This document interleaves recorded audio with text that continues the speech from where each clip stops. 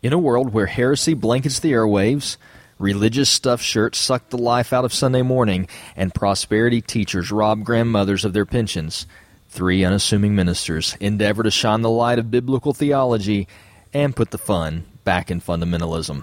Broadcasting live from the Hall of Dogma.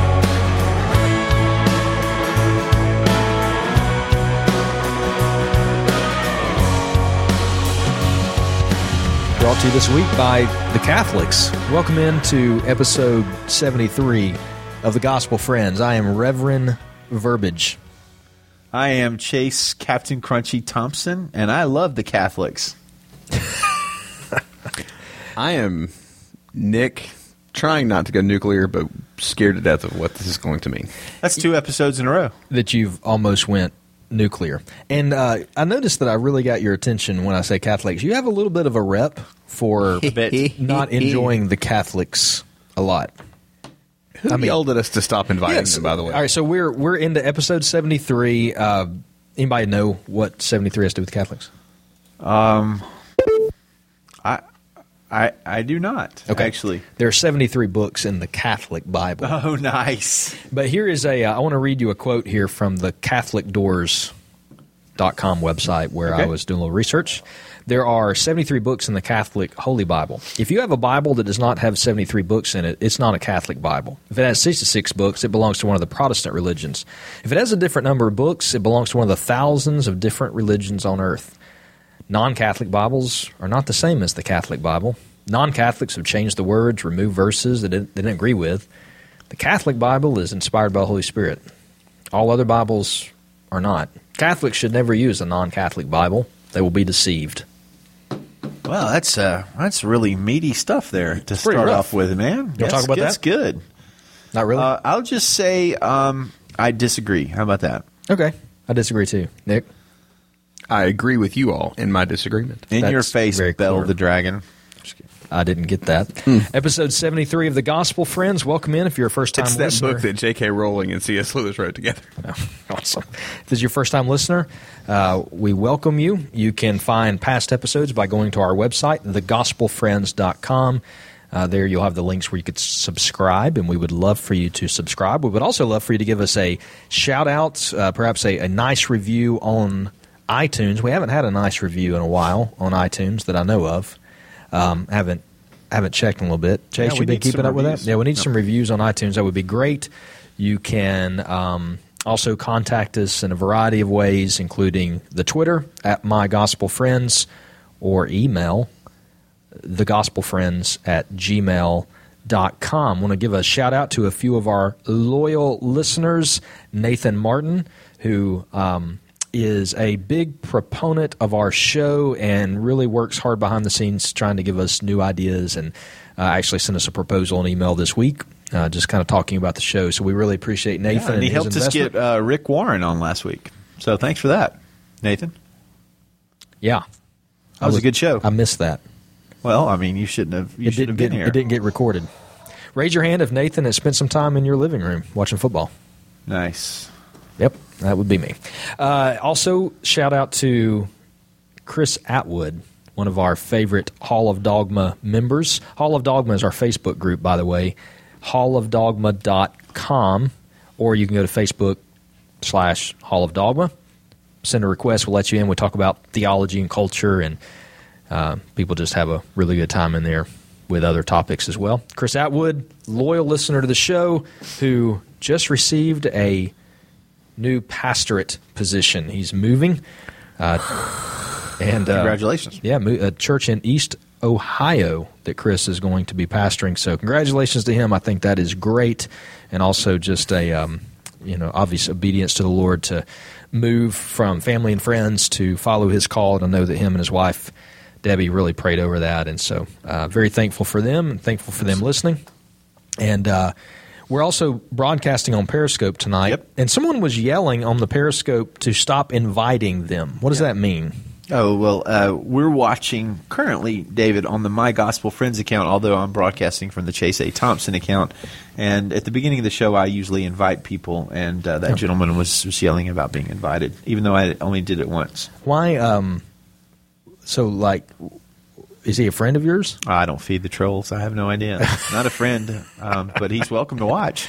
By the way, earlier, the shout-out, Bell and the Dragon is part of the Apocrypha. Probably, I bet you guys haven't read that one yet. I haven't. It's part of the extended version of the book of Daniel. I believe it's chapter, 12, 13, 14, something like that. But it's a real Bible book in the Catholic Bible. Okay, haven't heard that. By the way, I'm being told that that if we continue much longer here on the live Periscope feed, that we're probably going to lose a lot of viewers. Apparently, in 47 minutes or so, I think The Walking Dead come on. Oh, and so we don't compare to them. I will say that we're only doing this Periscope because people asked for it. Yes. Typically, we did not Periscope our second recording of the day. Guys, episode 73. We're have a lot of interesting topics tonight. We're going to start in just a moment with a viewer question of the week from someone out on Periscope. What happens to those who die, having never heard the gospel? That was from Jacob Smith. And we're going to answer that question, or attempt to answer it, in just a moment. We have What Were You Thinking coming on tonight. Several topics there where we look at return. Yeah, we didn't have that last episode. So what were you thinking? We'll take a look at some of the crazy things happening in the world around us. And then for our kind of main segment today, we're going to be talking about, should Christians own or use guns for self-defense? This is a big topic right now, of course, in the United States, gun control. And we had another tragic mass shooting last week and in Oregon.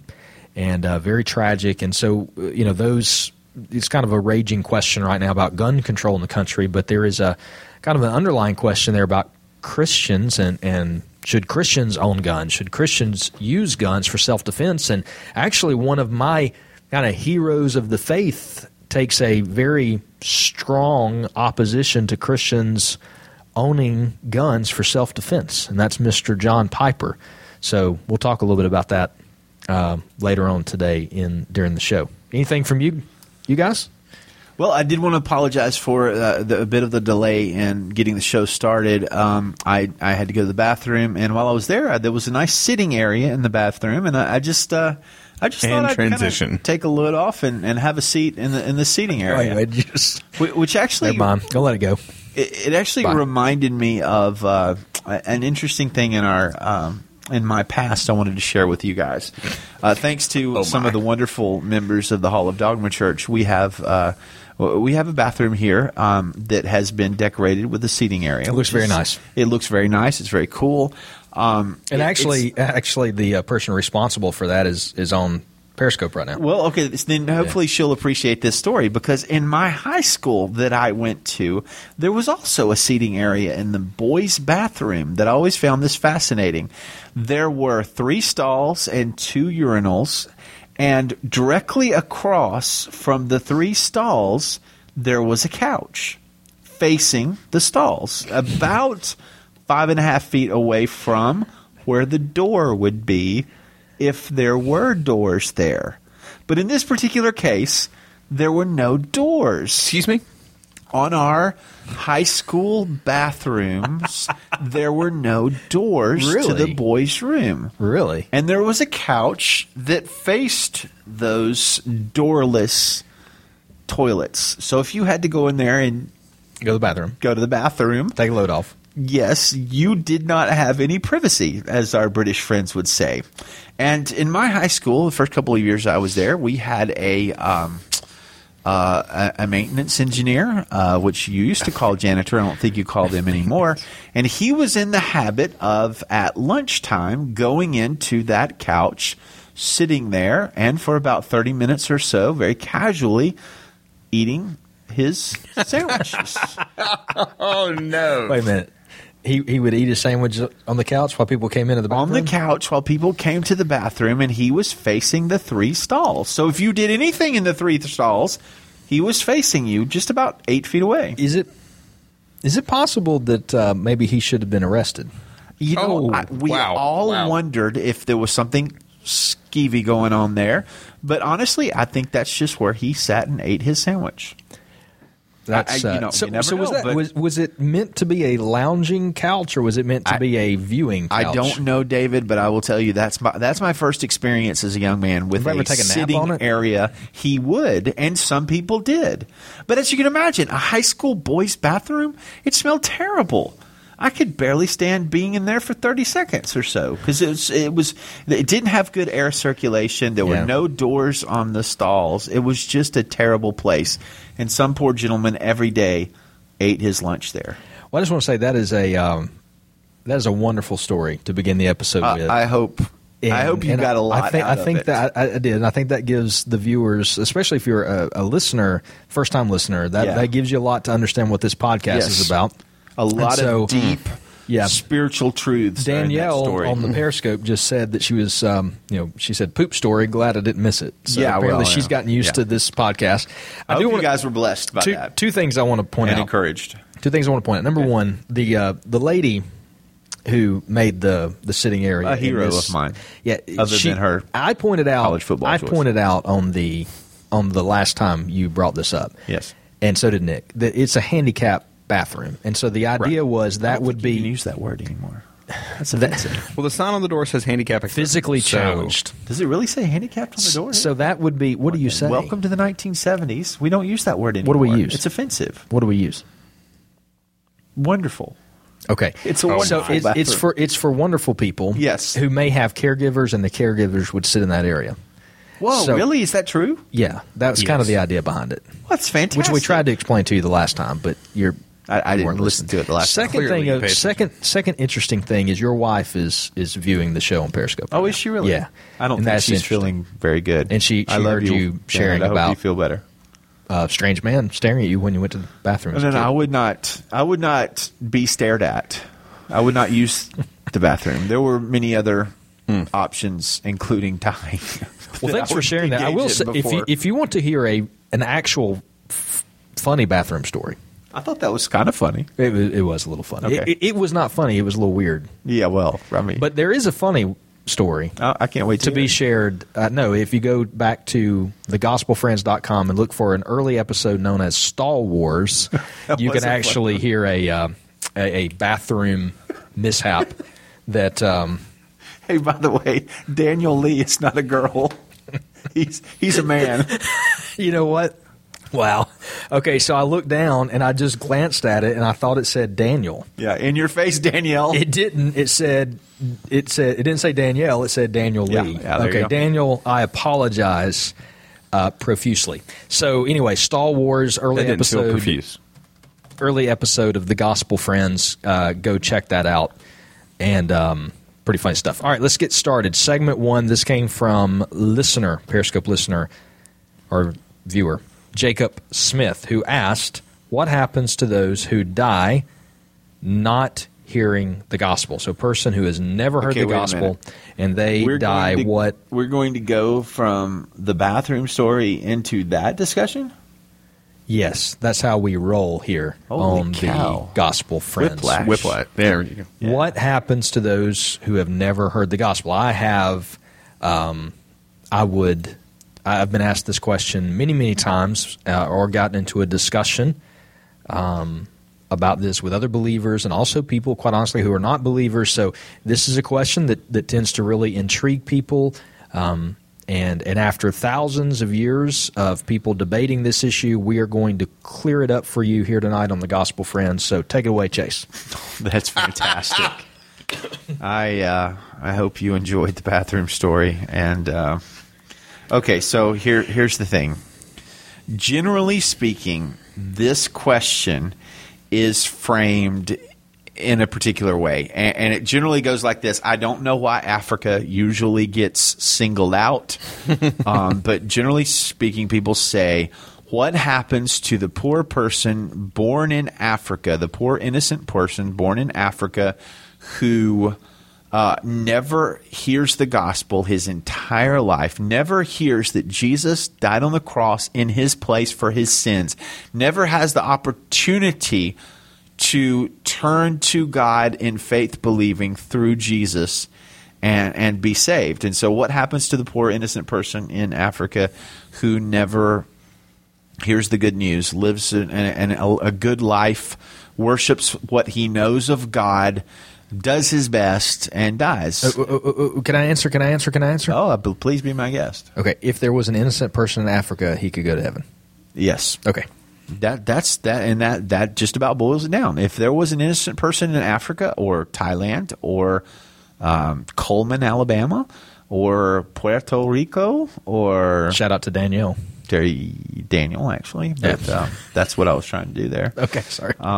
Or Tampa, Florida, or anywhere. If there was an innocent person there, they lived their life sin-free in true innocence, and they died, they would indeed go to heaven, which is a place for people that have never committed sin.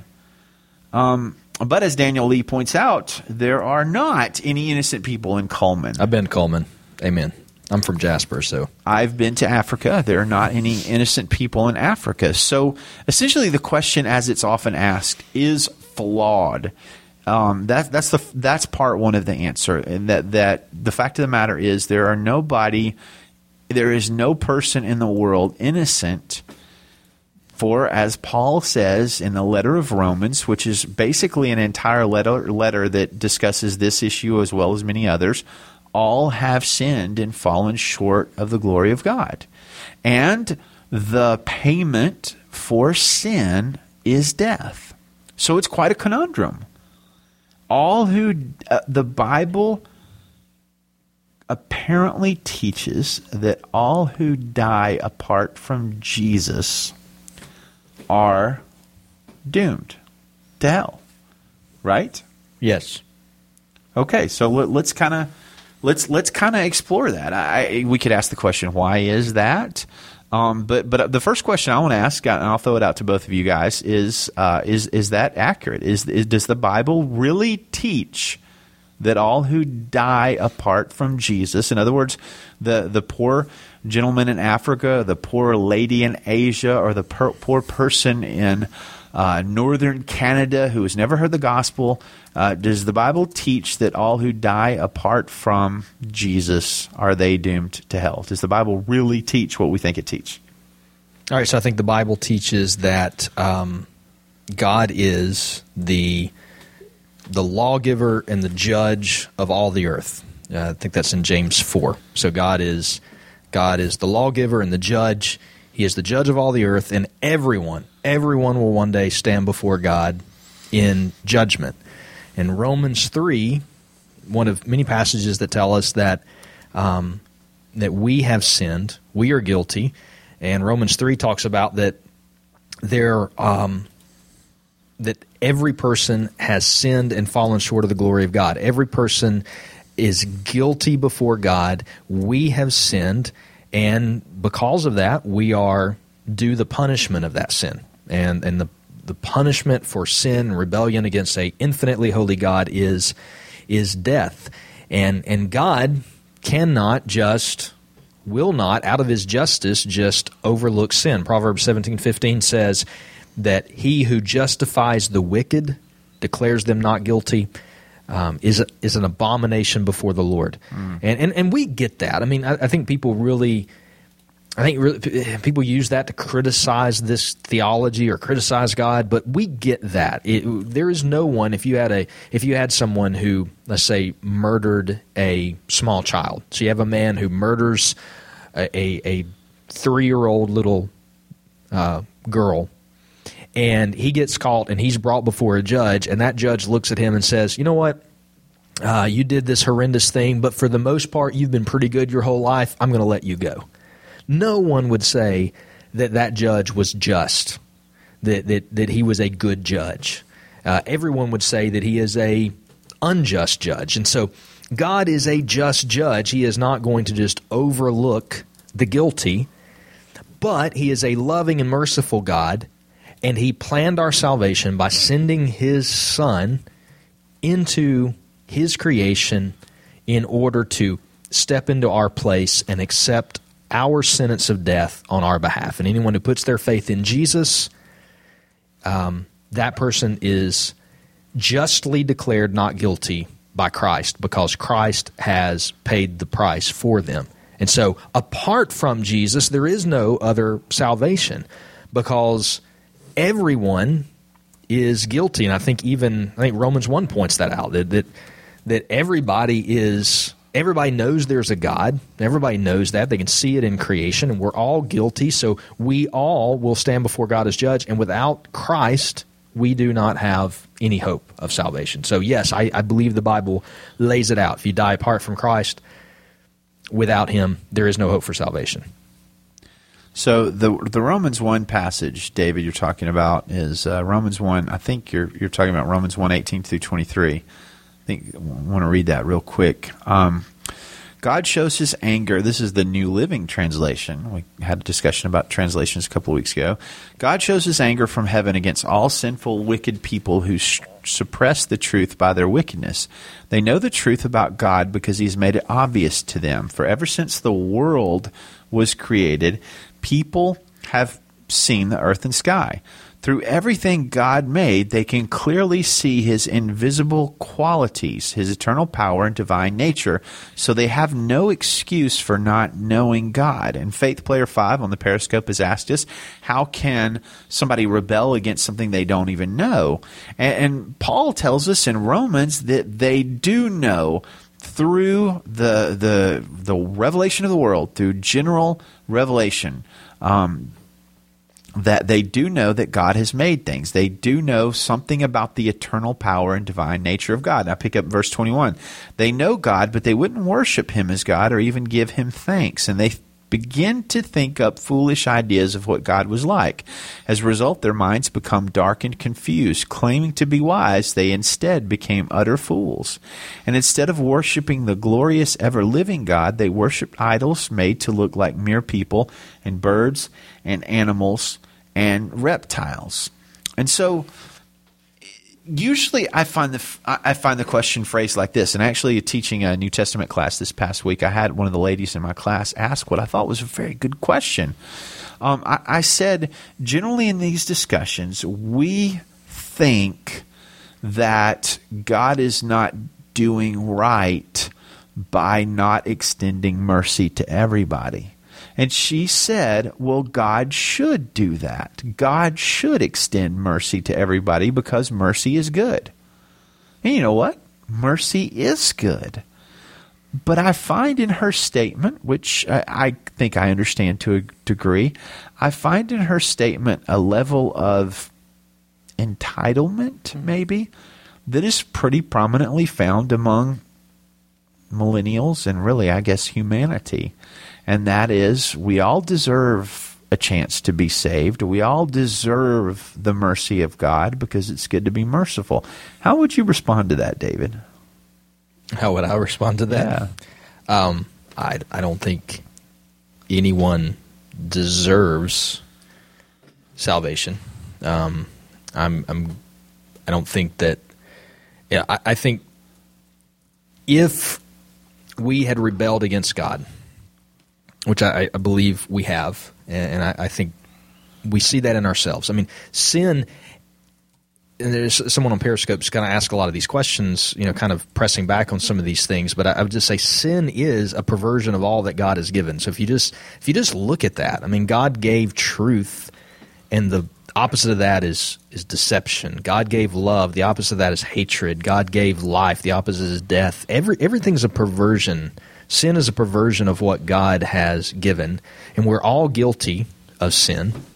And so if that's the case, if God had looked over all of humanity for all of time and he had chosen to save or rescue 2 or 3 people, God was more than fair.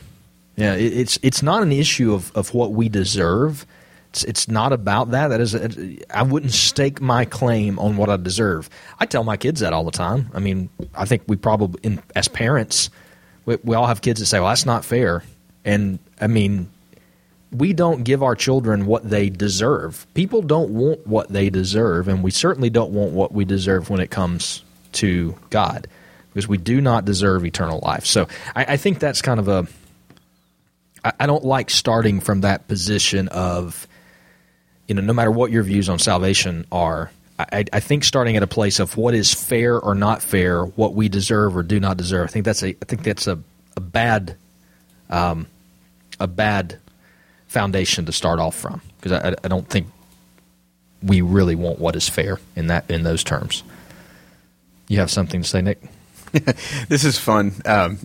We've had these, it is conversations like this that are part of the impetus for this show. These are the conversations that we used to have into the wee hours of the morning at Waffle House, and so it's fun because we have had this conversation amongst us with other friends time and time again, and you have the people that come down and you start playing the different theology camps, the Reformed versus the non-Reformed camp, and then you have. I remember Rob Bell's book came out, and this question got stirred up over. And everybody over gets to heaven.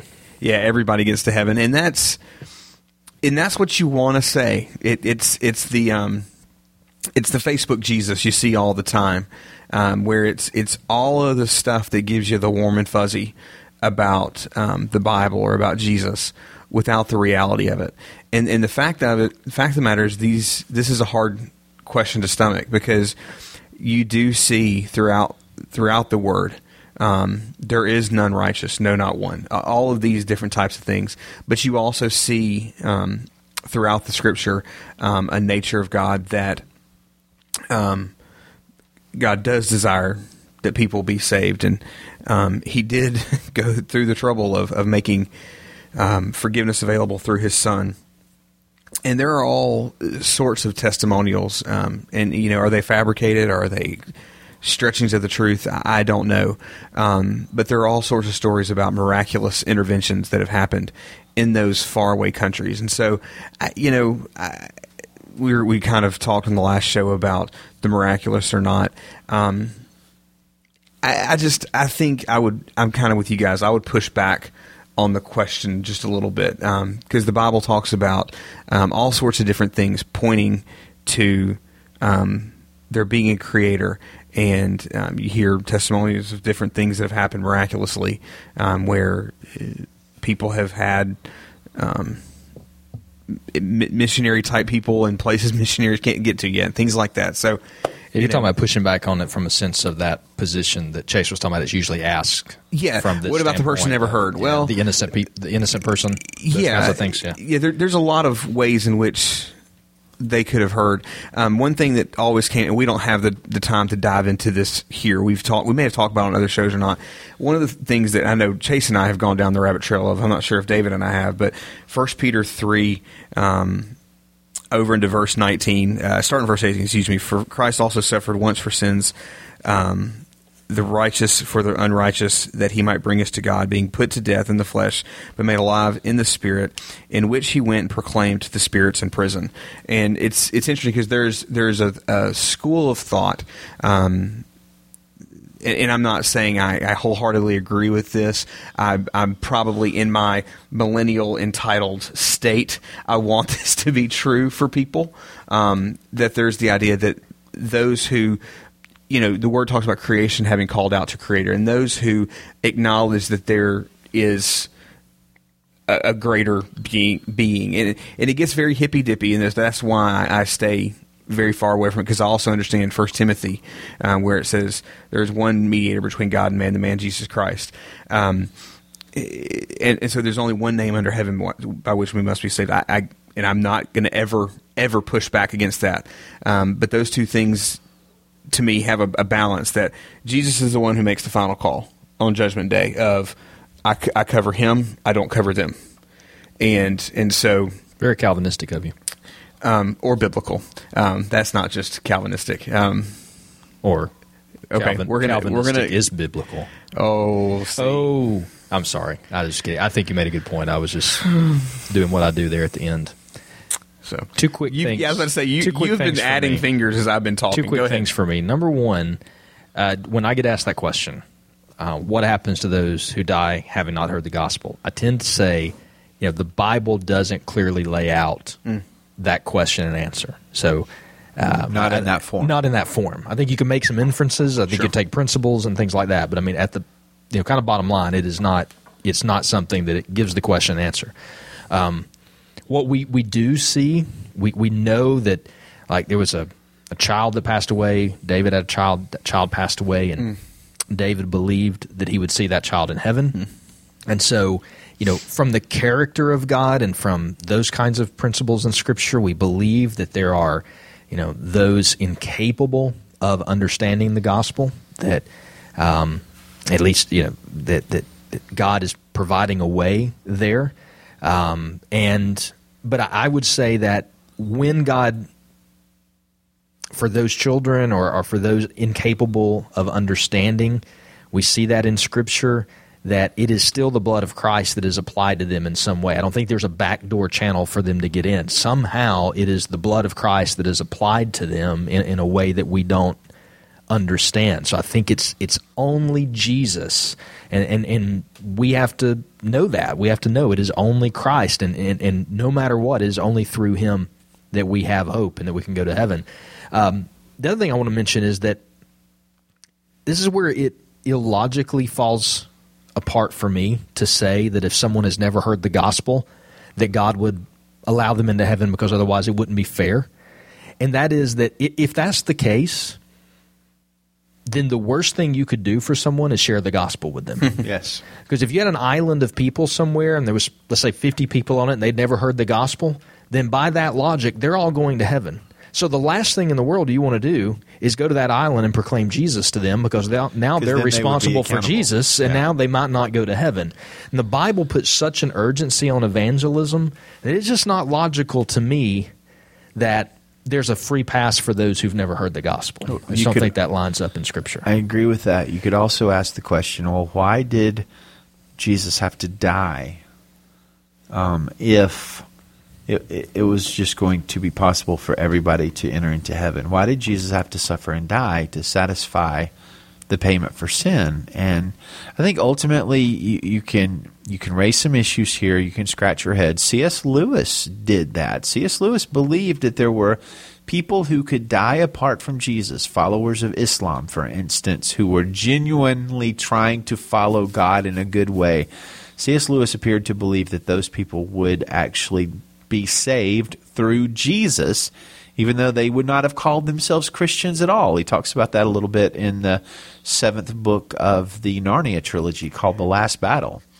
I don't agree with him. Yeah. I think he's wrong. You can look at some passages like John 9:41. It talks about how Jesus is challenging the Pharisees, and he says to them, but you're guilty because you claim to be able to see. You would not be guilty if you genuinely could not see. Now, I don't think that's a salvation verse. It's an interesting passage, though. Luke 12:48 is interesting. I think of all sympathy. I think of friends that we know whose children have significant mental impairment. Yeah. I think of those as people that cannot see, in my mind. Anyway, the children issues, I think probably a discussion for another show, maybe a discussion for the next show. I personally think that you can make a biblical case that young children. The Bible doesn't use the phrase age of accountability, but I think that is a biblical principle. Yeah. Good discussion. Maybe we should add that to the next show. I think so. I know that you and I've had that. That was a Waffle House talk you and I had years ago. Yeah. 6-7 years ago. So let me say one last thing, and that is John 14:6. And then we're going to make a transition. Jesus told him, I am the way, the truth, and the life. No one comes to the Father except through me. I believe that is a universal truth. The only way to the Father, and thus the only way to eternal life, is through Jesus Christ. Amen. Amen. Send your comments to the Bible at thebible.com. No, I forgot our our Gmail. The Gospel Friends at gmail.com. At My Gospel Friends on Twitter. Or a voicemail. You could leave us a voicemail, and if it's not profane, we might play it on the air. Wow. 205-575-9735 or speakpipe.com/thegospelfriends. That would be speakpipe.com. Speakpipe. Did I not say that? No, you did. I was just kind of going behind you and doing like an echo. Did we say hallofdogma.com? Hallofdogma.com. So. Yeah, that's our Facebook group. Miss Atwood. Join that. Miss Atwood. Especially you, Faith Player 5. Yeah, good Thank job. you. First time viewing. Join us. Subscribe to our podcast. We would love that. You can go to thegospelfriends.com and make that subscription. And it would make us happy. Or just Google The Gospel Friends. And give us a review on iTunes because we're thirsty. See episode Thirsty. 72. Hey, meanwhile, at the Hall of Dogma. Wait for it. That was awful. So it's that now, the right time? Yeah, it's now time for read What it right. Were You Thinking? This is the segment where we take a look at the crazy, crazy world around us. We're a little pressed for time tonight because we have families and we haven't eaten in several I'm hours, hungry. and I'm My kind of wife is hungry. home. And we're Americans and we want Languishing food. Yeah, so flu. we're gonna kind of probably narrow this the down flu? just a couple of. I don't know. Maybe not. What? I hope not. She's feeling Scoot pretty over. bad. Get away from me. Oh, wow. All right, so let's You look know I've at washed my hands. we'll take a look at a couple of stories here. We're going to start in the UK. Our friends over the pond. University of Kentucky. No, No. the British people. We have listeners over there. The people like, you're obsessed with, Chris Stoddard, Oh yeah. and over in Love those British. Don't folks. make it- Ireland is Ian Mackey. No. I believe he's also part of the just northern. He's not in part of the Ireland. United Well, I get. It's How about James McSorley? Yes, McSorley is He's in Ireland. So Ireland. Ian is over in. He's in the UK as well. Yes. Anyway, how about this? 1/3 of British vegetarians admit they eat meat when they're drunk. That's awesome. How did you get there? A new survey says more than 1/3 of vegetarians in Britain eat meat when they've had too much to drink. What's more, they're sneaky about it, with 69% saying that they never fess up, apparently, unless they're asking a survey. Oh yeah, great. That's what you talk about. It. They studied 1,700 British vegetarians. That is a lot of vegetarians. That is a lot of You are vegetarians. missing out, Dude, people. you There's are. so much good meat in the world. And there's steak and chicken and reindeer Bacon, sausage and bacon and mallard jerky and all kinds of good food. So anyway, more than 1/3 revealed they go beast mode every time on drunk night out. Beast mode. Nice. And I'm sure the pun was absolutely intended. Kebab was the most popular relapse of choice, followed by burgers. I could eat a good burger right now. Dude, I would like to tear up Bacon, a steak. fried chicken, and sausage. Sausages, according to Steak is nowhere on that list. That's strange. let's see. Nope, burgers, bacon, fried chicken, and sausages. must have pulled All that sounds taste, pretty though. good. Yeah, Sausages. They don't eat as many cows in the UK. I don't know. So here's the question: or here's kind of what the study was doing, was that essentially vegetarians really do crave meat, whether or not they claim they do, and so when they get drunk and their guard drops, they go after what they really crave, which is the the carnivorous stuff. That's interesting. I could see that. I could see that. No offense to our vegetarian friends, but there's very few things that kind of, just when I think about like what, having to diet, and if it just had to do vegetarian diet, that would be so sad. Yeah, well, the Bible actually kind of talks about that. It says that if we're not vegetarians, we shouldn't be hard on our vegetarian brothers. But It does it's talk kind of got kind of a little underhanded sort of poke. Hey, you guys don't have to be vegetarians or nothing. But if you got weaker faith, well, that's cool. We're fine with that. Go ahead. Nice. Hey, so there was a. Did you see the video that got posted in the Hall of Dogma of the lady who walked into the restaurant and started talking about? Have you guys seen this? Someone posted in the Hall of Dogma. She walked in and basically just started talking about this friend of hers who was being held captive, and she was going to be murdered, and no one Good cared. heavens. Yeah, and it ended up being a chicken. Oh my! Yeah, she was like She was an activist. an activist. No, yeah, that's awesome. Yeah, so it's a pretty funny video there in the Hall of Dogma, or not funny if you really love chickens for the purpose of pets or something. In a world where children Heresy are so blankets the airwaves, routinely the religious abused. stuff shirts. Yeah, I remember Okay, go that. ahead. In a world where children are so routinely abused, women are treated so poorly in a lot of cases. In a world where we have sexual trafficking and all of these things, why do you make chickens your cause? Actually, this chicken's name was Snow. Someone just posted in Periscope, reminded me it's Snow. Snow's the chicken. Fantastic. Yeah. So I don't know, and I don't believe probably in cruelty here's to animals, the thing, and I don't want to paint with a broad brush like you did last time. I do that a lot. Paint But sprayer, actually. more than likely, they're probably pro-choice when it comes to abortion. Yeah, and that's also kind of fascinating. Extremely odd. Yeah. But she might not be. I don't know. I'd rather have a good cow than a chicken, but that's just me. All right, how about let's go to Florida for our other. I love Florida. What were you thinking? I love Florida too. But we had a unfortunate incident in Florida. Woman's eye sealed shut. Oh, no. After friend mistakes glue for eye drops. Oh, no.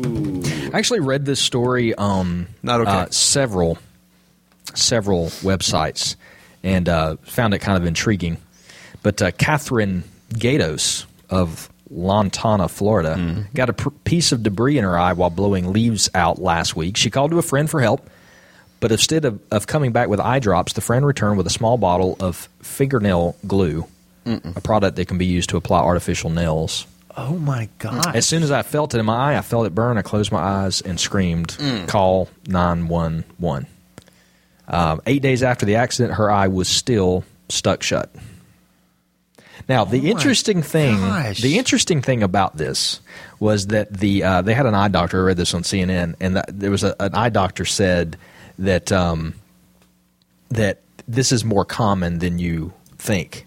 That they have seen many cases of people just reaching in a person, mistaking super glue, some kind of little thing of glue for eye drop, and gluing their eye shut. And they said if it happens, most of the time you just see an eye doctor, but don't panic because typically your eye will be able to take care of it over time, and it will blink out the glue. And But 8 days later? Yeah, 8 days later. Yeah. I would have freaked out by that. You know what? That's a big mistake. Could you still be friends with somebody when you get something in your eye and say, help me, and they just grab some freaking crazy glue and say, here, let's put this in your eye? For some reason, it's something I'm picturing out of like a old John Candy movie or something like that. You know, somebody hands you the wrong thing and you drink the wrong thing. Or you got any good drinking the wrong thing stories you could share? I do. In fact, we have a mutual friend who a host of this show from He's time been on to here. time. Not the general. Not the general. Well, we can't narrow it down much more than that. No. But on the way somewhere, maybe a funeral or something, they could not stop. Their son cannot believe had to relieve himself into a cup. They left the cup in the van, went to said activity, got back in. The father said, my, thirsty. I am thirsty. Thirstier than Chase on social media. That's pretty thirsty. And he guzzled a big swig of that. And Yeah, that's just an awful story. But it really happened. Danielle on Periscope said she drank some of her brother's dip spit one time. Oh, yeah. Done that. That's Danielle. Yeah, I'm sorry to hear that. Daniel Lee. A man. I'm just messing with Daniel. He's probably bigger than you, too. I like Daniel. That's not hard. All right. He has a lot of guns, too. All right, so here we go. That was What Were You Thinking for the week. Sorry that it has to be a little short, but there was an interesting one you sent about I read about when the Jets went to play in the UK. They shipped over 350 rolls of toilet paper because they were afraid that they wanted things to be just like it was, just like it is here in the U.S., in the U.K. So which got me wondering, like, I mean, do they not have toilet paper in the UK? They do, but apparently they had heard rumors that it was flimsier. And so they decided to bring their own paper. Yep, they did. So they said that they had to make things exactly like it was here, and they just had to kind of control everything. And it talked about, like, even when they entered the airport, they wouldn't let any of their players go to the duty-free shops. So they just had to keep hold going on to their duties. Okay, duty free. Duty free. Okay, And they mentioned they didn't. They wouldn't want to lose like Ryan Fitzpatrick in the duty free shop or something. But I actually thought it would probably be pretty good for them if they lost Ryan Fitzpatrick. Personally, it could help. Yeah. Have you guys ever traveled out of the country? I have a son I adopted, and I was gone for like 2 weeks. What was your impression of? You came to the airport. I knew the answer to the question. Oh, okay. Asking. What was your impression of Hong Kong toilet paper? It was fine. I didn't notice a whole lot of difference. But in China, we were in Hong Kong. It's a more progressive. Used to be a British colony, so it's not quite the same. But in those foreign like Asian countries, so we saw them in Japan at the airport. They have squatties. Yeah. So you just it's just kind of like a hole. Oh yeah, I'm familiar. Do some squatting, but we were good. We had a regular toilet, and we had toilet paper. It was fine. Because in a lot of countries, to be fair to the Jets, the toilet paper's not that great. Yeah. It leaves a lot to be desired. In fact, if you guys have never been to some of the Latin American countries, their sewage systems are set up in such a way that you can't actually flush toilet paper. Really? Yeah, you just have to put it in a container next to the toilet. So I'm going to be honest. This is the second time we've talked about some type of poop on this episode, which is a little high for us. We usually try to keep that to just one average, time. Yeah. But I will say that I think you could pretty much stand most toilet paper if you've ever had to go to the bathroom at the Hall of Dogma Church. Because we order that toilet paper from treebark.com, I think. It's not especially great. Probably British toilet paper. It's time to make another transition. Let's get back to a more serious discussion here. Meanwhile, in the future, at the Hall of Dogma. Nice. All right, so we're going to discuss kind of the issue of, it's not really gun control, but I will say that that's kind of the big topic in the United States right now, and it has been for years. But we have had a series of very tragic, horrible mass shootings, it seems like, over the last couple of years that have happened in various places, movie theaters, elementary school, maybe one of the worst tragic that one's the worst. events that we've had in this country in my lifetime, apart from 9/11. Yeah. Recently at a community college in Oregon. And so whenever these happen, the question of gun control comes up, and should there be stricter rules in the country on guns and owning guns, and who can own them, and how long it takes you to get them, and various things like that.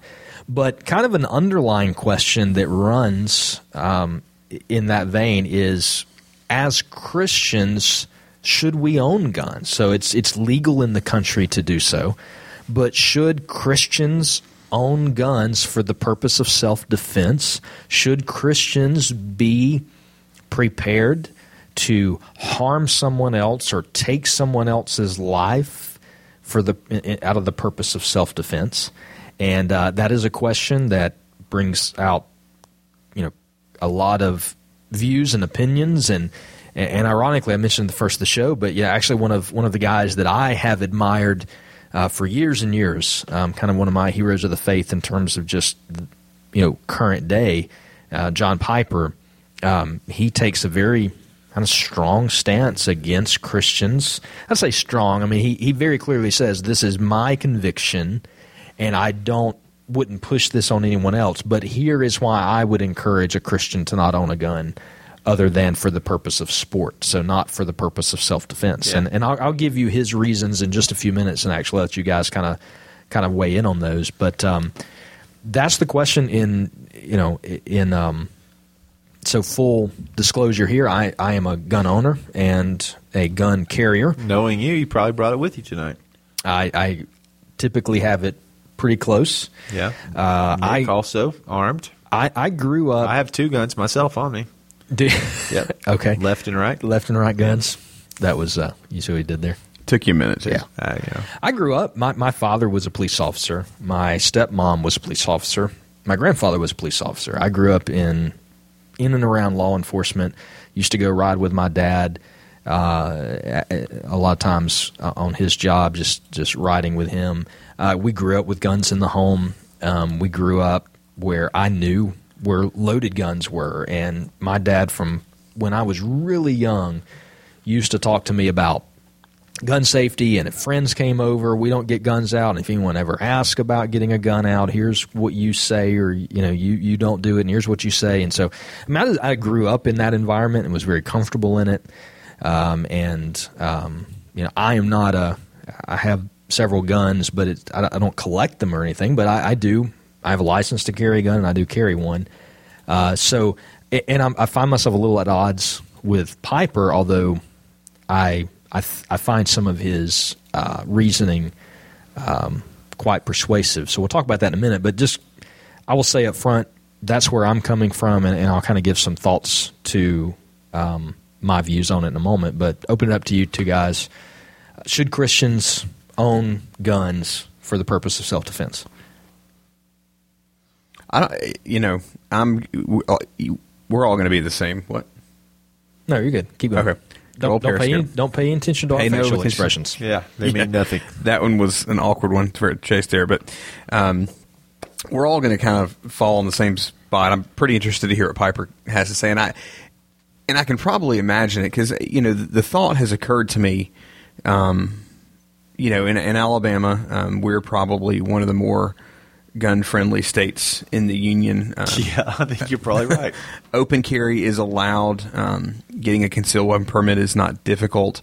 There's that song by the group Alabama, 2 guns for every boy, I think.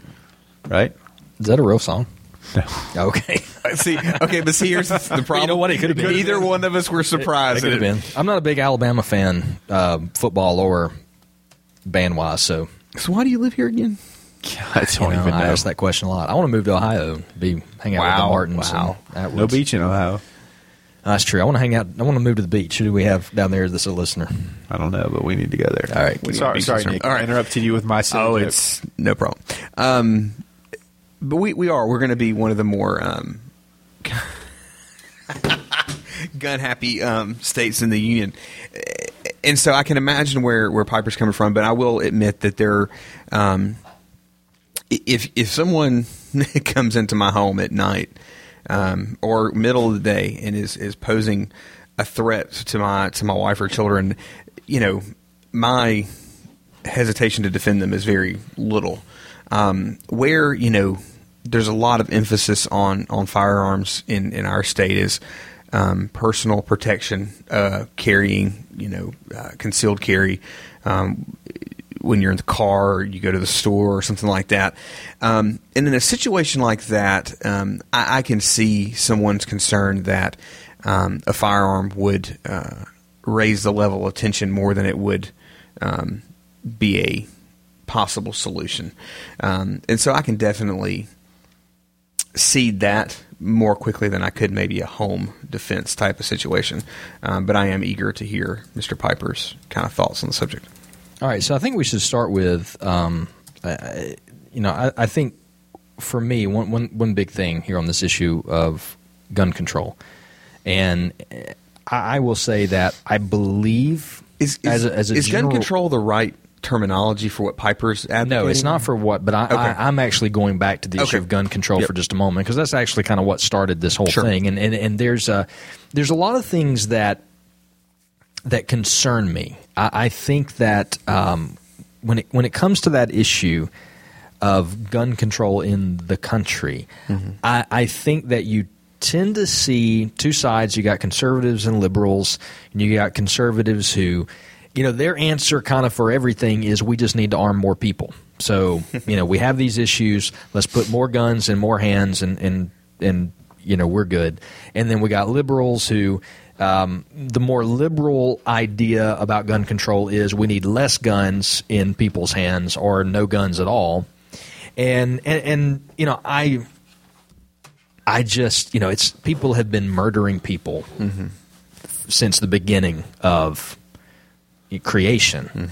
And they have found ways to murder people, whether it was very creative. So whether, whatever. So guns, do guns make that easier than killing someone with another type of weapon? You can make that argument, but I don't think if you got rid of all the guns, that's going to solve the problem. I also don't think if you arm everybody, that's going to solve the problem. I mean, the issue is sin. The issue is it's the sin in the heart of man, and it always frustrates me when we have one of these shootings, and the moment it just becomes political, it just becomes about the guns, and we need more guns, we need less guns, and we just at the same time in this country we're completely running God out of everything. We're completely walking away from His moral law, and then we get focused on these abstract solutions to problems like fewer or lesser guns. And so I think the issue is one of the heart,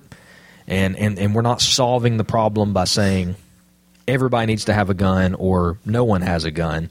I do think that as a general rule, the Bible lays out that Christians obey the government. So I think if the government gets into the place of passing gun control laws, I think it's up to the Christian to obey those as long as they are in place, whatever they look like.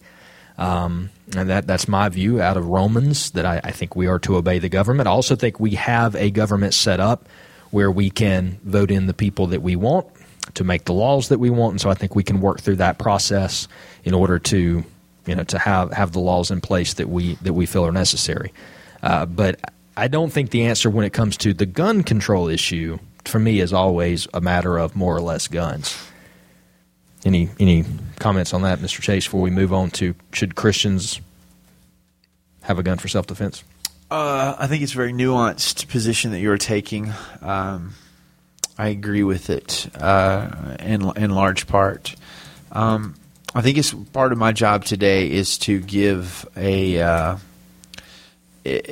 is to kind of give the John Piper side of the argument, not the Piper side of the argument, since we couldn't get Piper, the non-pro gun side of the argument. So I'm going to do that. I think you can make a good case. I think Piper makes a good case. I will say that. Here's the thing. Let me say this very clearly. Your dad was a police officer. My dad was an arms dealer. So guns have always – okay, he was an arms dealer, but he did have a gun. I have a gun. I have more than one gun. Although if you think someone's breaking into your house, you tend to grab a sword. Well, okay, I have swords and guns. I am not anti-weapon, but I have wrestled with this question, and I think it's worth wrestling with. I do not trust Barack Obama. I understand. I'm not a hater. I don't trust him, though. I understand that he is preparing executive measures to increase the rigidity of gun controls in the United States of America.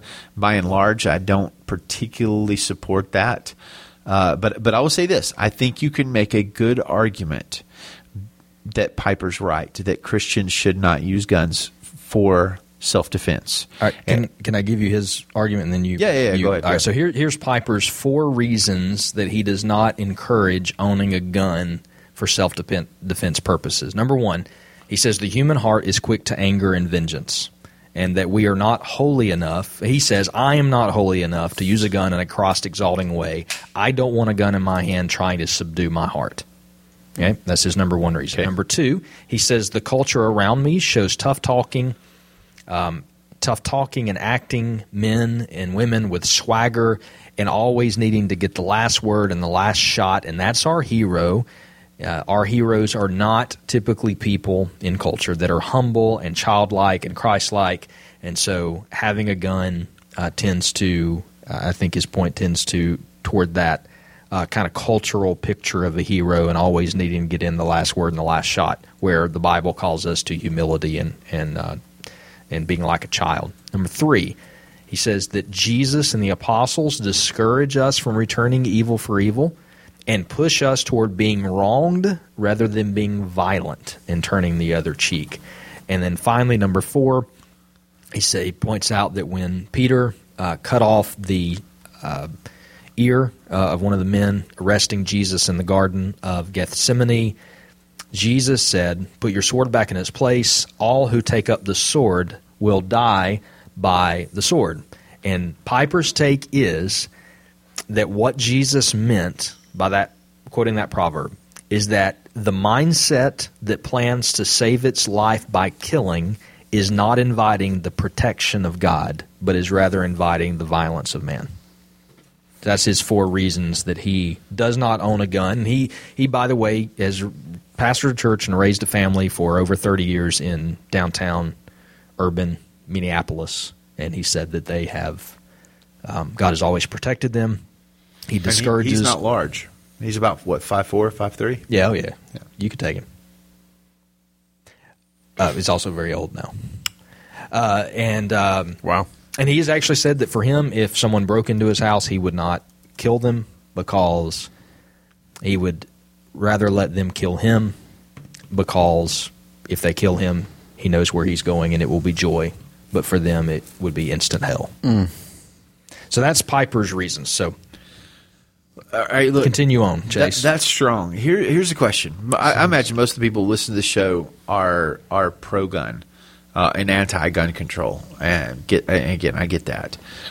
What do we do as Christians when our political views and the Bible clash a little bit? And I suspect if they do. If they do. And again, I'm a gun owner. Before I was called into ministry, I was going to be an FBI agent. I was in grad school being trained for that. And to be very clear, somebody invades my house looking to harm my kids, I would shoot them without hesitation. That is my position. But here's where I wrestle. I don't think you can make a New Testament argument that Christians should own and use guns for self-defense. I think Piper is right by that. And if you disagree with me, say that one more time. I don't think you can make a New Testament argument that Christians should own and use guns. Okay. I don't think you can make a New Testament argument for self-defense, especially not capital self-defense or deadly force, so to speak. I think Piper is very, very largely right that the Word of God tells us to turn the other cheek. You look at Matthew 5. Jesus says, "You've heard that it was said, an eye for an eye and a tooth for a tooth. But I tell you, don't resist an evildoer. On the contrary, if anyone slaps you on your right cheek, turn the other to him also. As for the one who wants to sue you and take away your shirt, let him have your coat as well. And if anyone forces you to go 1 mile, go with him 2. Give to the one who asks you, and don't turn away from the one who wants to borrow from you." I read that passage and I say, we Christians should not say no a lot. We Christians, it goes so far, Jesus goes so far as to say, don't resist an evildoer. And I'm like, come on, are you kidding? I'm going to shoot an evildoer if he comes into my house. But this is the Word of God, and this is what it says. And I think sometimes really, really conservative kind of politicians that are pumping up gun control. For instance, the Tennessee lieutenant governor came out this past week and said serious Christians should buy a gun because our enemies are armed. Well, I don't think Jesus would counsel us to buy a gun. And look, you could come at me with your little things like, well, Jesus doesn't want us to be a pushover. Give me scripture, not little pithy sayings like that. This is where this is the point of my wrestling. I'll say one more thing. I will point to some guys who are my heroes, who are gun owners. Ed McCulley, Pete Fleming, Roger Youderian, Nate Saint, and Jim Elliott had guns with them in Ecuador January 8th, 1956, when they went to take the gospel to the Wairani Indians. They had guns. The Indians that ultimately killed them for sharing their faith had little spears. The men had decided beforehand that they would carry guns. They thought the guns would give them a measure of protection. They knew the Indians they were carrying the gospel to. They knew the natives they were carrying the gospel to were hostile and known to attack people. They thought they would carry guns. They would fire the guns into the air as a last resort to ward off an attack, but they decided they would not shoot anyone, even to save their own lives. And sure enough, they were pierced by Aachen spears on January 1956, died martyrs, and inspired millions. And so maybe I would put it like this. It might not be a sin to defend your family from intruders with a gun, But I think what Yadarian and Fleming and Saint and Jim Elliott did is better, All right. godlier, more biblical. So I want to give a few counterpoint thoughts, but I'm going to throw it over to Nick to see if he's got something. So here's where I'm gonna kind of stick between those two thoughts. A moderate. Huh? A moderate. Well, just a Middle of the road. conundrum. Okay. Actually.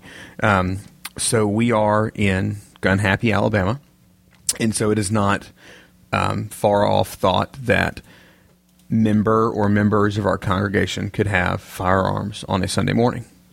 And so if there was someone who would pose harm to our fellowship, mothers in our fellowship, children in our fellowship, on a Sunday morning, what would be the appropriate response? You're asking the question? Yeah. No, I would think the appropriate response would be to stop them. That would be that's my view. And I guess that kind of leads into, I believe, one of the three kind of points that I wanted to bring up is I believe there's a difference in that and what Jim Elliott did.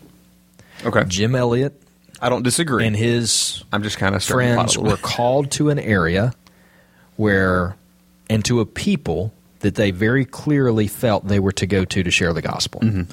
That God had pointed them there, and they went there, and they knew that there was going to be danger, and they knew those people were going to be harmed, and they had weapons, but they made the decision to not use those. Mm-hmm. And I think that's something that God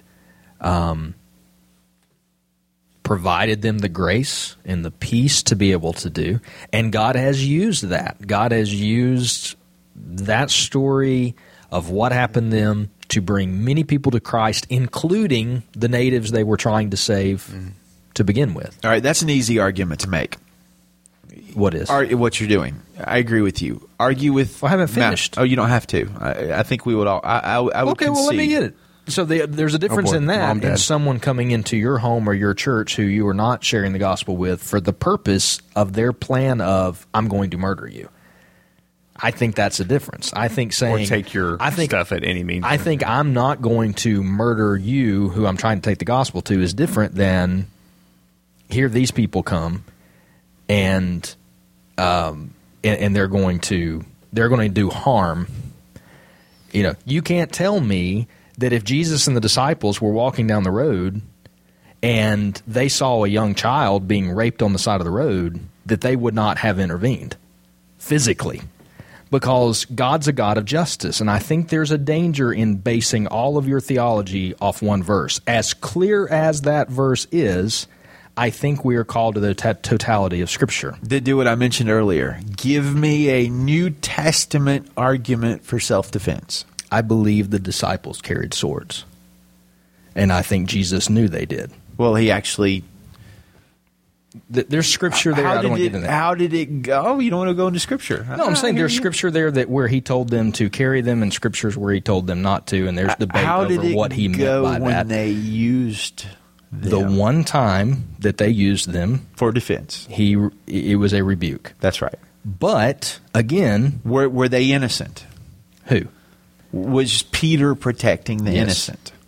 Yes, Did he resist an evil man in that Yes, instance? he did. And it was God's will for him to not do that. Is it always God's will for us to not resist or defend someone who is innocent? Well, I told you what I would do. In that instance. And in Nick's scenario, too, by the way, we have armed people here, and of course I'm armed. So I've told him before, shoot. I'm saying But I wrestle with it. I wrestle with it. I'm playing a little on the other side of you to say, but Jesus knew Peter had the sword. Jesus knew he had it. Well, he told him to buy swords, but so I mean, there was something he knew they have, and I don't know if Peter had his concealed carry permit for the sword or not. But I mean, Jesus knew he had it. Nice. He knew the disciples carried them, and he had not. He could have had the conversation, guys. You put those down. We don't carry swords. We don't need that. You don't ever have them. It is a sin for you to have them. He didn't. He rebuked Peter in that moment, but that was very clearly God's will. I mean, Peter had tried several times to talk Jesus out of what Jesus was saying he was going to do. And, I've got to go die. And Peter would say no. And he'd say, get behind me, Satan, because Peter was getting in the way of what God had ordained to happen. So, I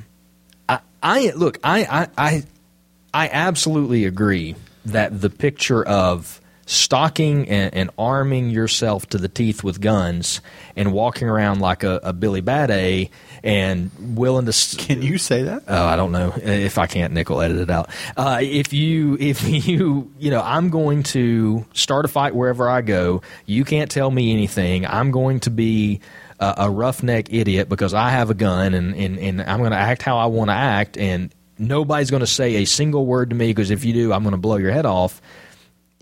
I absolutely don't agree with that. I absolutely do not agree with it at all. But I really, really, really, really struggle with saying that the Bible forbids any type of weapon of self-defense because I just don't know that it does. And I don't know that I mean, I know you. I know you, and I know you really well, and you've already said what you would do if someone came into your house, but I know you, and I know if you knew right now that a mile down the road there was an atrocity happening to a child, you would go stop it. I would. And I don't think and I would probably enjoy it. I don't think that's ungodly. I don't. That's where I wrestle. I don't see that being ungodly. I don't think I would blink if somebody came into my house and was threatening the kids. I wouldn't blink. I wouldn't feel a twinge of guilt. But my issue is that may be your flesh. I might be See, I would be brokenhearted and I would repent on Sunday for having murdered someone because of having taken a life. But if it's them or my kids, it's them. Let me give you Piper's.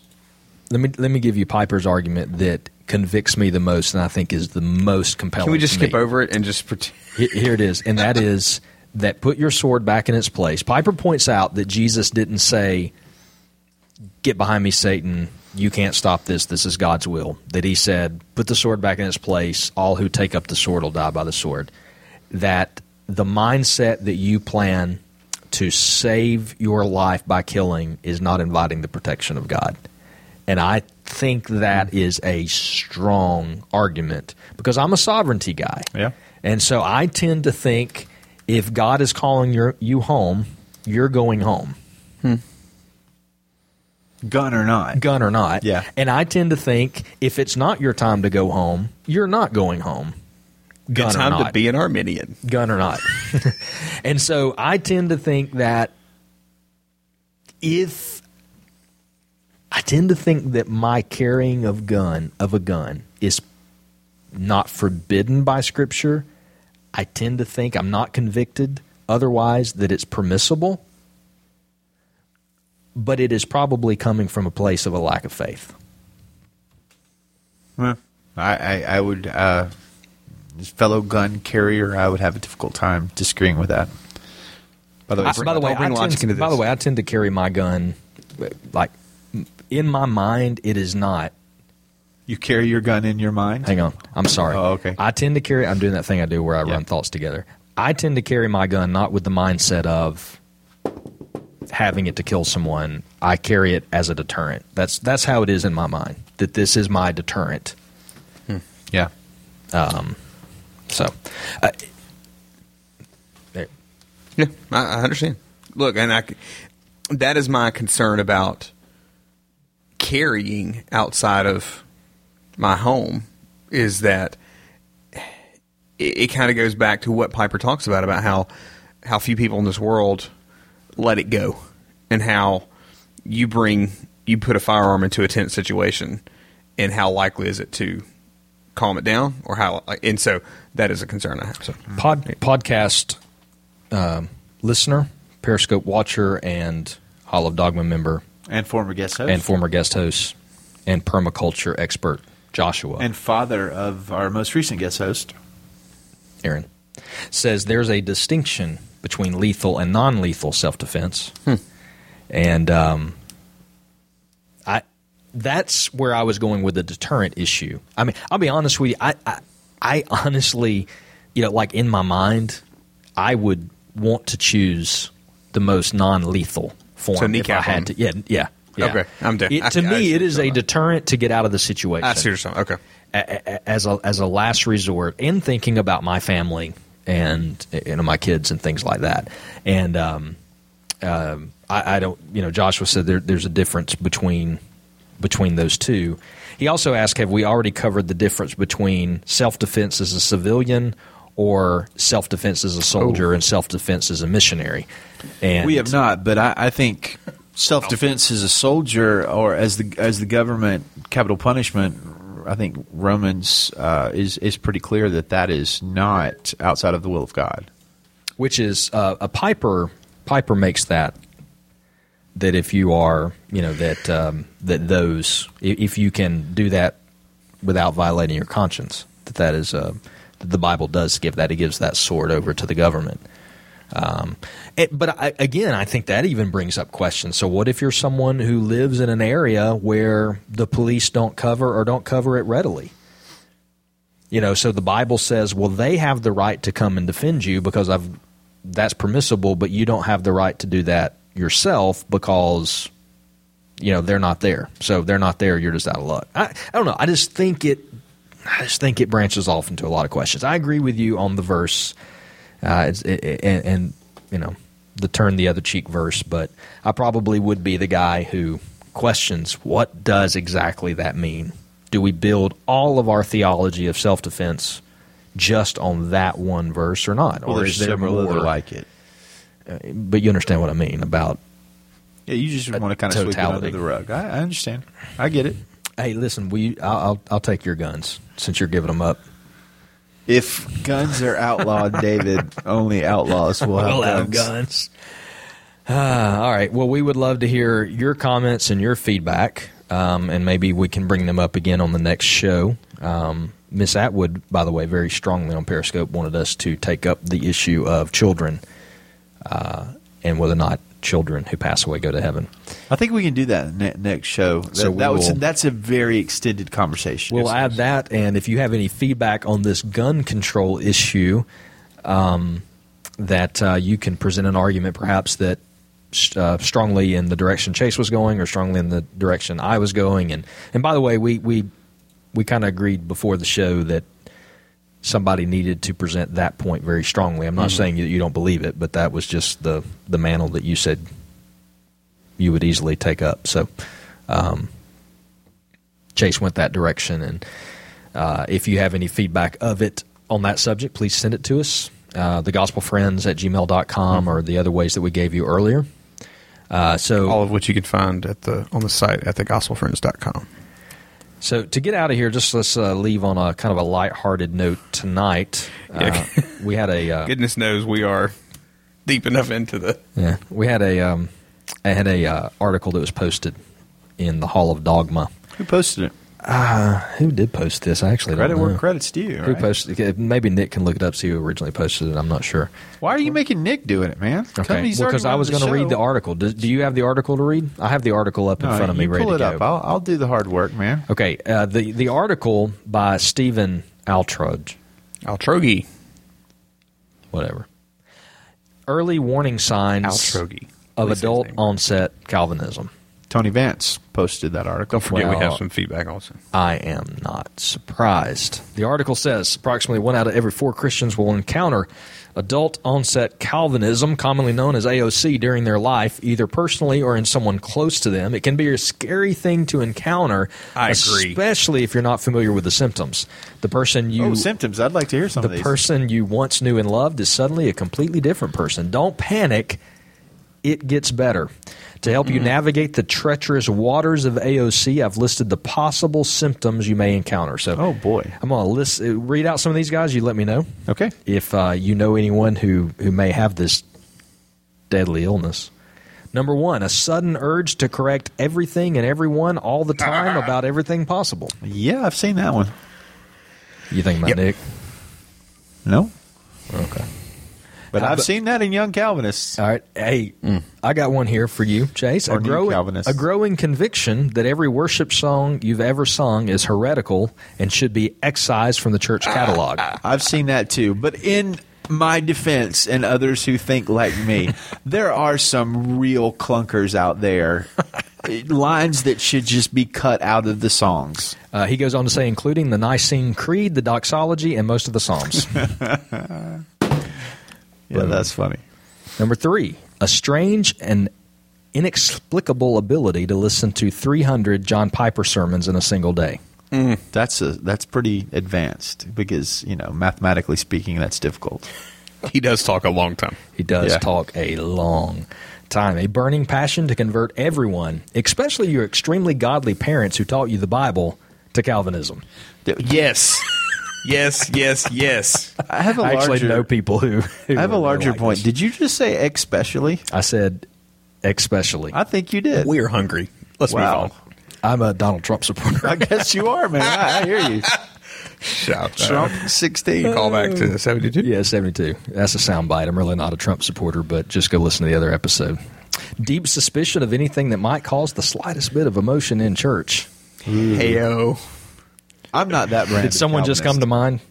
Was it the same person? wow. Was it the same person for you and I anyway? We'll have to check later and see.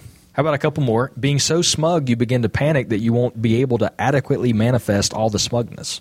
It's good. An unshakable conviction, Tim Keller, is too theologically soft. Nice. Wow. Okay, that's Wow. actually kind of, that's out there. Oh, Yes, it that's is. definitely That is out there. Yes. This was a favorite in the hall. The ability to bring every conversation full circle to Romans 9. Nice. Yeah, that's a good one. Well, if you feel like David, you just kind of say, hey, well, is there any other thing in the Bible except that verse? Yes, right? there's You just Romans kinda, 9.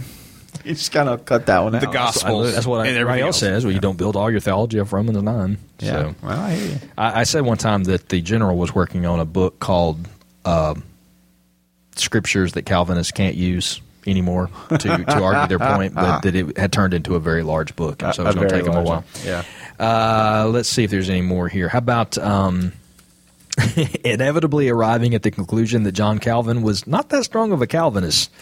That's one of the awkward secrets. You ever of known Calvinism. someone who's Yeah, I more have, Calvin yeah. than Calvin Maybe. to go to church with you? No comment. Just have a radio show with him. Wow. Also, no comment. Not even the person I was thinking, but you know what? That one may be right too. Well, dang, who were you thinking? I'll share with you later. Oh, All right, how jeez. about this last one? Growing a beard, but not in a hipster way. This beard is way different from hipster beards because it tapers to a point somewhere between the nipples, just like Calvin's beard did. So, I don't know if I can say that or not. I just did. What is it with No, you can't say today that. and that word? You can't say it in the way you said it. If you or someone you know begins experiencing these symptoms, go to a pastor immediately. It won't make the slightest bit of difference because you were predestined to be a Calvinist. But still, you should probably see a pastor. A good one. Beautiful. So, by the way, I think this was actually Not written a by a Rob Bell Calvinist, kind of right? It is. pastor. Yeah. This was written by a Yeah, he's a Calvinist. blatant So- Calvinist. He's funny. I do. like him. I do want to However before you say his stupid Nick has a voicemail for us, so we got some listener feedback. But I do. I tell you what. On the other side of the feedback, I want to give a book that really I enjoyed. Read several Number years 9, ago. Very Calvin's good. favorite part of a Beatles song. Let's play, Nice one. Let's play the voicemail, and Shimmy. then I'll give the book on the flip side.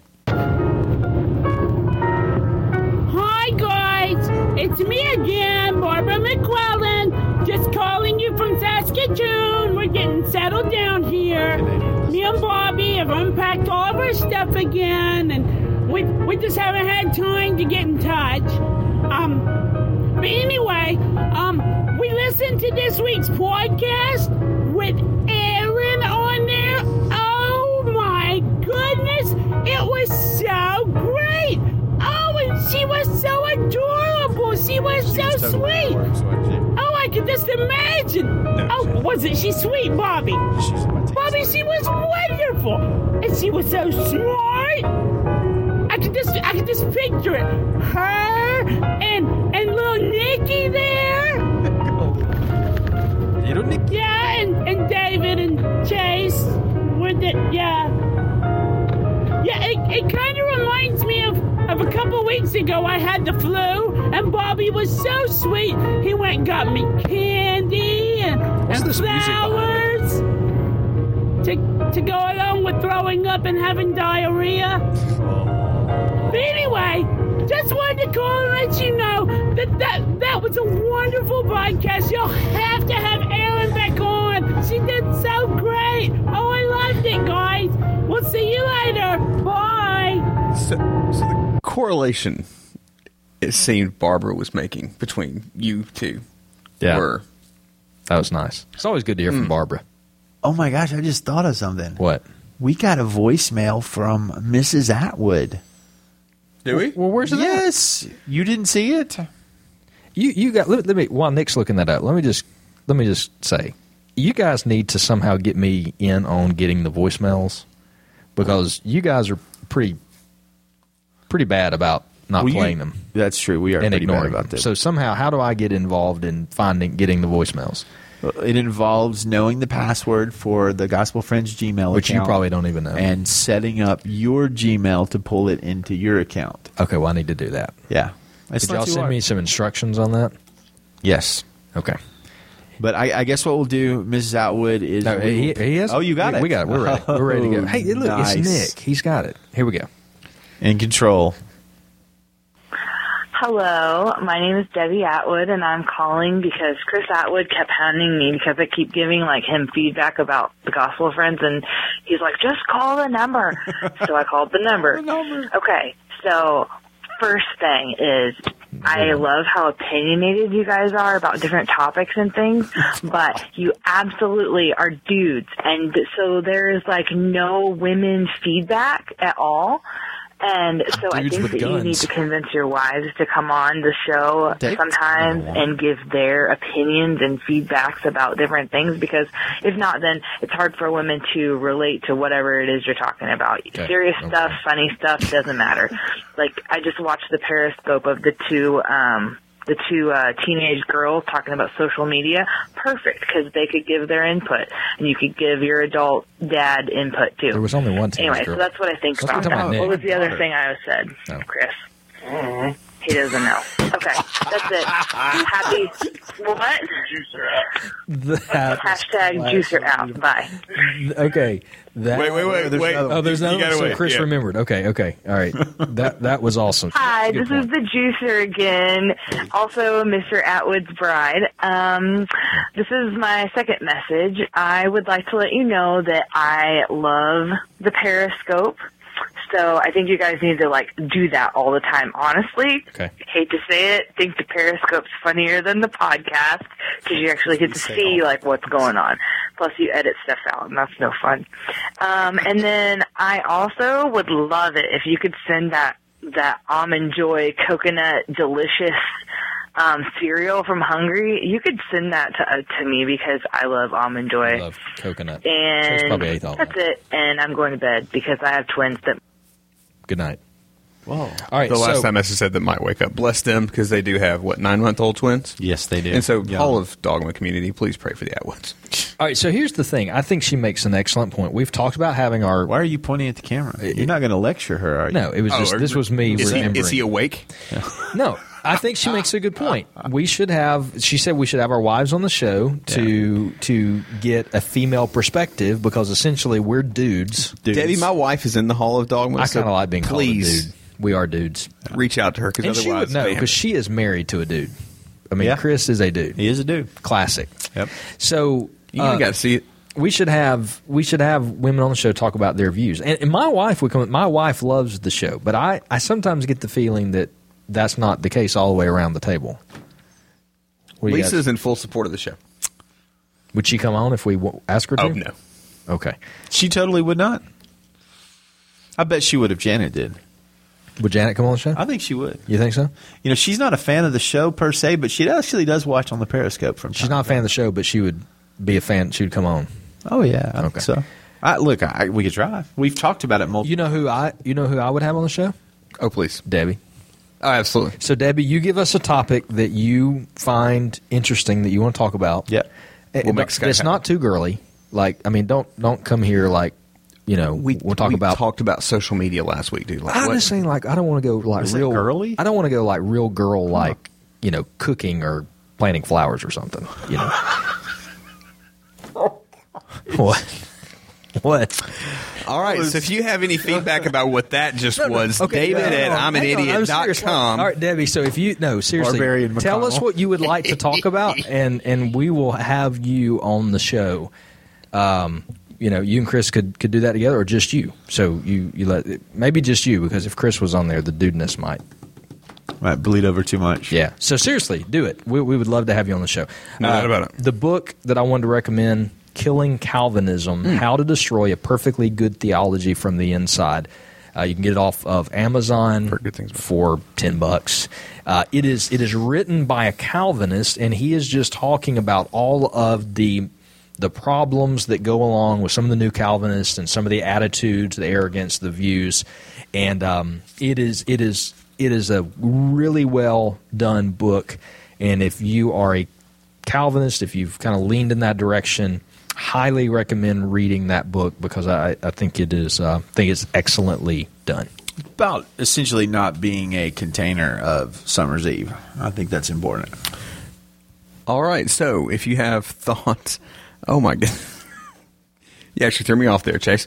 All right, so there's a couple ways to get in touch with us. We do love feedback. Obviously, don't mind different interactions. Let's move on, boys.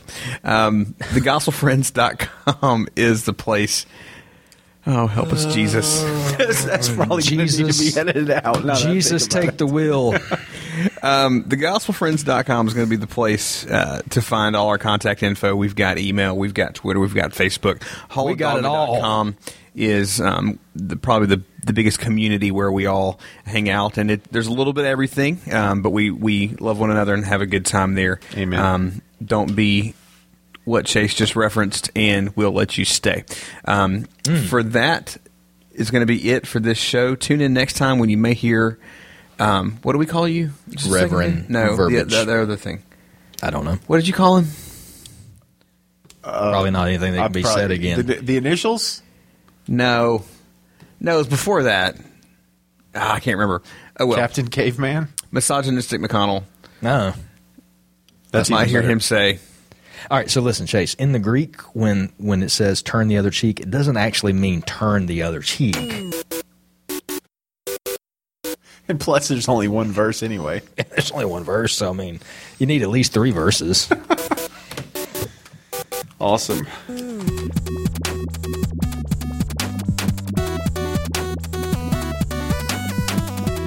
Jesus is a friend of mine. Jesus is a friend of mine.